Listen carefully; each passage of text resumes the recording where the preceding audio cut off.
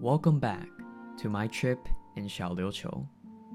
In the last episode, I discussed the significance of sea turtles on this Taiwanese island, Taiwan's history of marine protection, and my close encounter with the friendly turtles. So if you haven't listened to that yet, well, I highly encourage you to do so.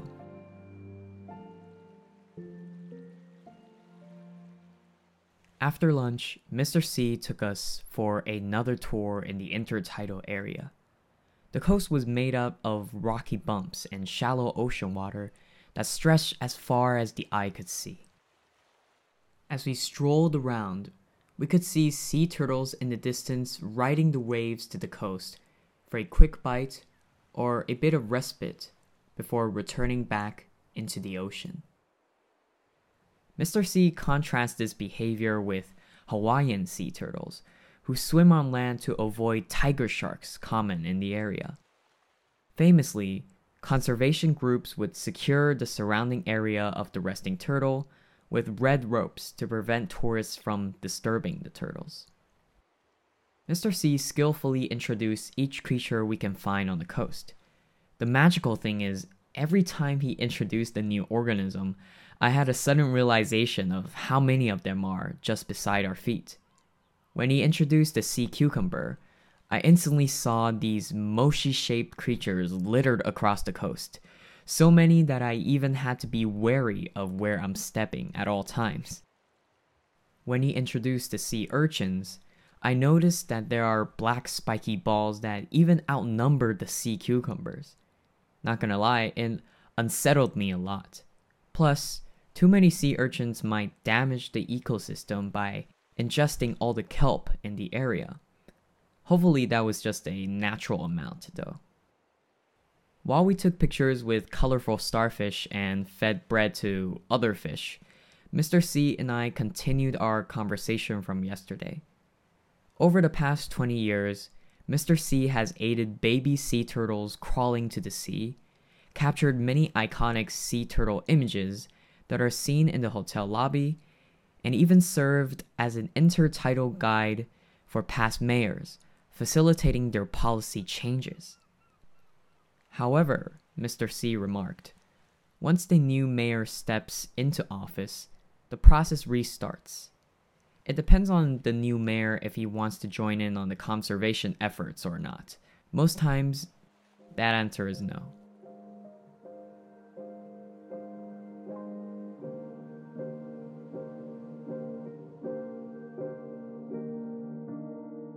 Day 3 is our last day, as well as our scuba diving day. My family and I relearned the scuba basics, for example, how to maintain air pressure in our ears, hand signals for up and down, etc. We geared up and head back to Longxiadong. Like my diving vest, I was pumped up. I imagined myself swimming next to those gigantic sea turtles from yesterday, but my primary concern was what hand pose I should do for the camera once we get to meet those turtles. Because obviously, I'm not good at taking pictures.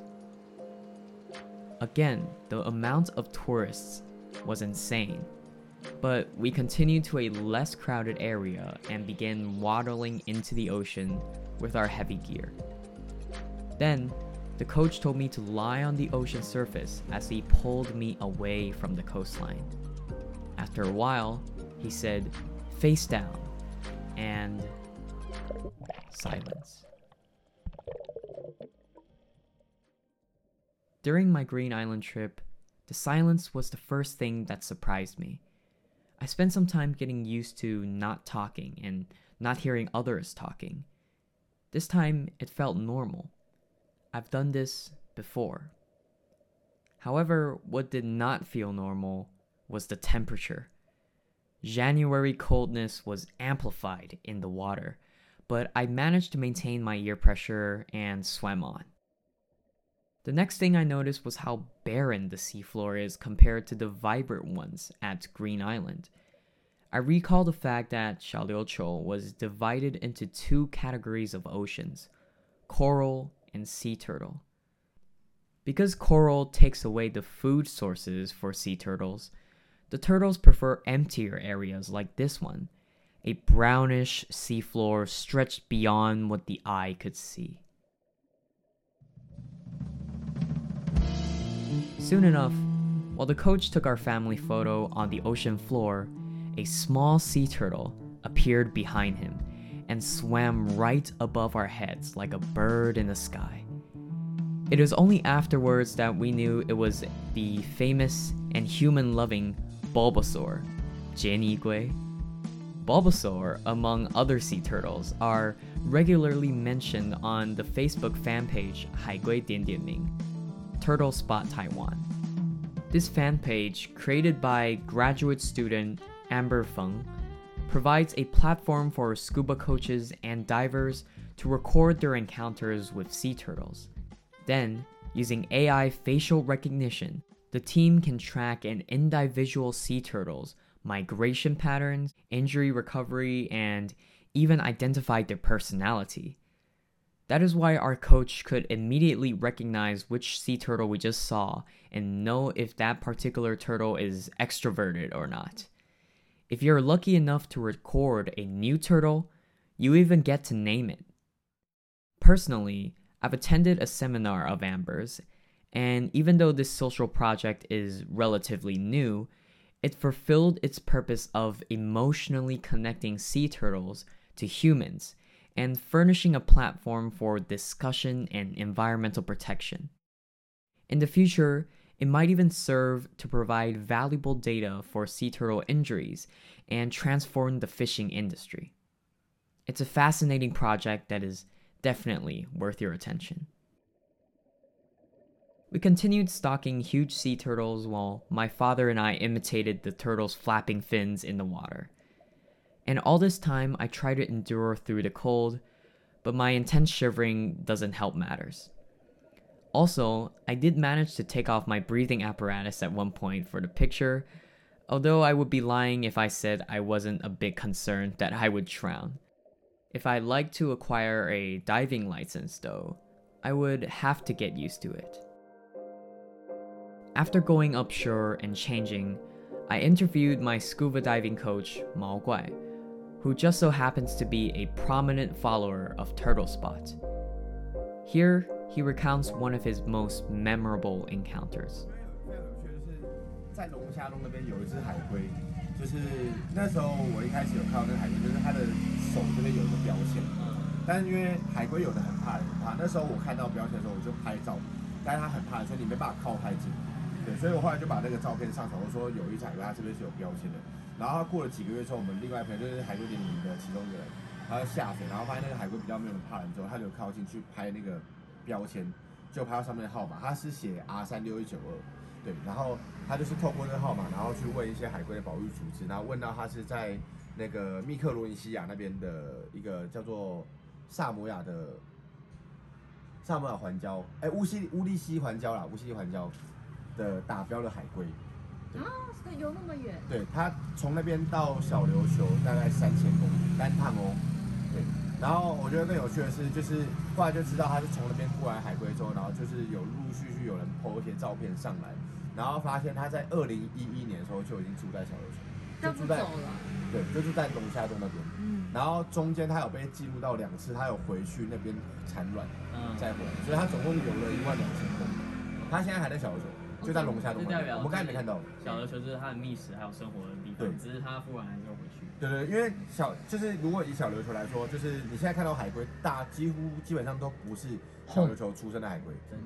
对，海龟都是从小，它可能在马来西亚孵化，然后下海之后，然后找到小琉球，觉得适合就住在这里。对，然后产卵的时候，他们就会回。Coach Mao Guai was one of the coaches who happened to capture the now renowned sea turtle R36192 back in 2017. After the team inquired about this turtle to multiple marine biologists and searched the data library, they finally discovered that R36192 originated in Samoa, a Pacific island 3,000 kilometers away from Xiaoliuqiu. After being recorded and labeled in Samoa in 2006, it was seen in 2011 and then in 2017 in Taiwan, where it still lives today, while returning every few years to Samoa during the mating season. This particular story was even featured in National Geographic, which you can check out in the show notes. In terms of the scuba industry, Maoguai corroborated the fact that the amount of scuba businesses and freelancers really boomed in the last 2 to 3 years, and that sort of sparked an idea in my mind. The reason for the scuba industry boom is obviously because of the sea turtles, but the scuba industry, just by introducing humans into the marine habitat, is intrinsically negative for the environment. Paradoxically, I come to Xiaoliuqiu as a student to expand my horizons, but I also came as a tourist partaking in environmental interference. My question to him was, how can the industry strike a balance between marine appreciation and marine exploitation? This is what he has to say. 我觉得最好的方法应该就是做总量管制，就是进岛人，或是你收登岛费。对，因为当你今天收登岛费之后，有一些人你就可以怎么说？有些人不愿付这种钱的人，你就可以把它刷掉。那同时你也可以把整个岛上的旅游的品质提高，那人数降低，那相对的环境对环境就会比较友善一些。对，就是人数管制，然后把费用提高之后，对，然后也提高品质，对，然后又会比较少客人，对，比较少的游客，对，这样玩起来也会比较舒服。然后再加上可能这个潜水人员比较好1对1教学。Maoguai mainly emphasizes controlling tourist numbers by proposing an island fee. That way, it will reduce tourist numbers while increasing the quality of the scuba diving experience. The waters will be less crowded, and coaches can focus more time on each individual customer. Of course, the environmental damage would be mitigated as well. With that, I concluded my 3-day Xiaoliuqiu trip. Throughout this journey, I've learned a lot about environmental protection and what that means to different people on the island. I've also noted a consistent theme across multiple industries, and that is the prevalence of anthropomorphism, the attribution of human characteristics to animals. I saw this from sea turtle dolls and merchandise near the harbor, which we eventually bought, and I gotta tell you, its wide eyes and furry appearance makes no sense, but it definitely adds to the cuteness factor. I can see anthropomorphism in restaurants as their mascots or literal shapes of their egg cakes, 鸡蛋糕. And of course, anthropomorphism resides on Turtle Spot, where scuba coaches and tourists attribute names, personality, and fame to the sea turtles. Is anthropomorphism any good though? In other words, does attributing human qualities to animals exploit their existence, or does it enhance it? Take Hotong Cat Village in New Taipei City as a brief example. If you choose to visit there, you will immediately be bombarded with cat merchandise, cat murals, cat statues, cat restaurants, cat everything. Just like how do you see sea turtles depicted in Xiaoliuqiu. All of these are meant to make people associate cats with cuteness, luck, wealth. So naturally, the village starts to sell teaser wands and cat food so tourists can interact with the cats. What ended up happening was those wands and spoons became the medium for stomatitis, or an oral inflammation disease. What's even worse is the fact that cats with stomatitis stick their tongues out because they cannot swallow their saliva. But what did the tourists see? Oh, look how cute, it's sticking its tongue out. Here, anthropomorphism virtually decimated the cat population. It allowed humans to exploit and unintentionally harm wild animals by making them attractive to frivolous humans, and it can definitely happen to sea turtles and xiaoliuqiu as well. But is anthropomorphism completely unethical? I don't think so.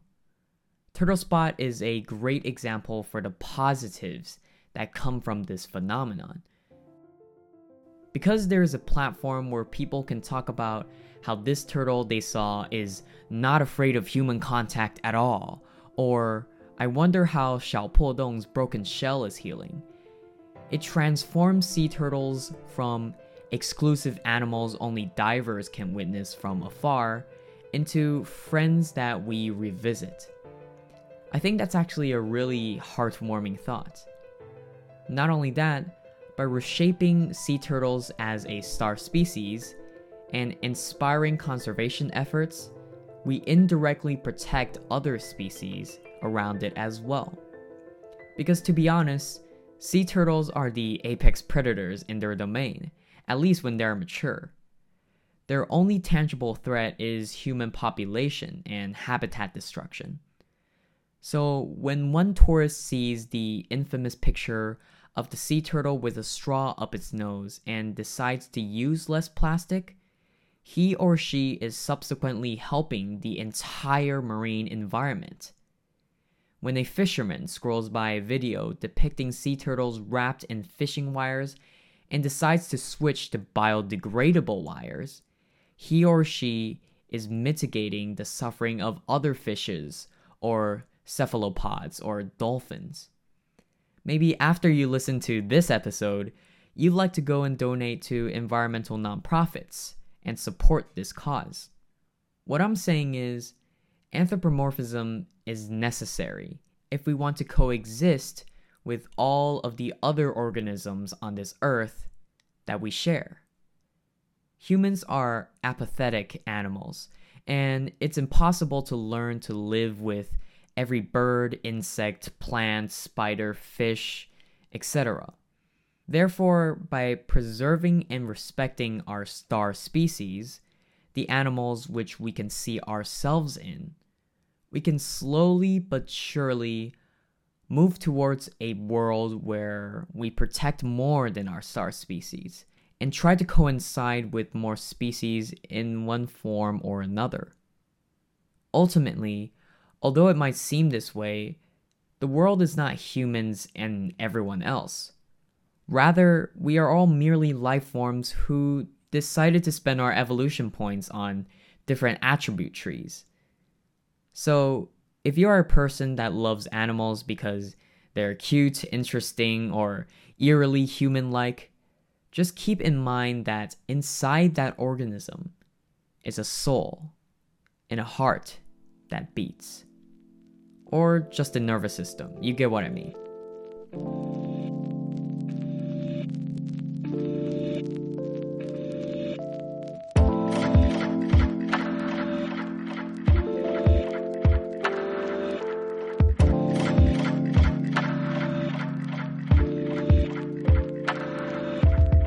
That's it for this episode of Uncovering Xiaoliuqiu. I sincerely hope you have acquired more knowledge on this fascinating field of biology, and even better, are inspired to learn more about sea turtles in Taiwan. If you are, you're in luck.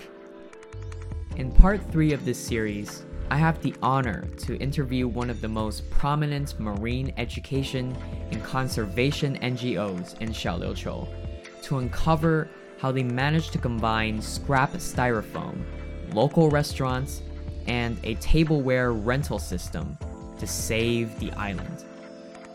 My name is Aiden Lowe, and I'll see you in the next episode.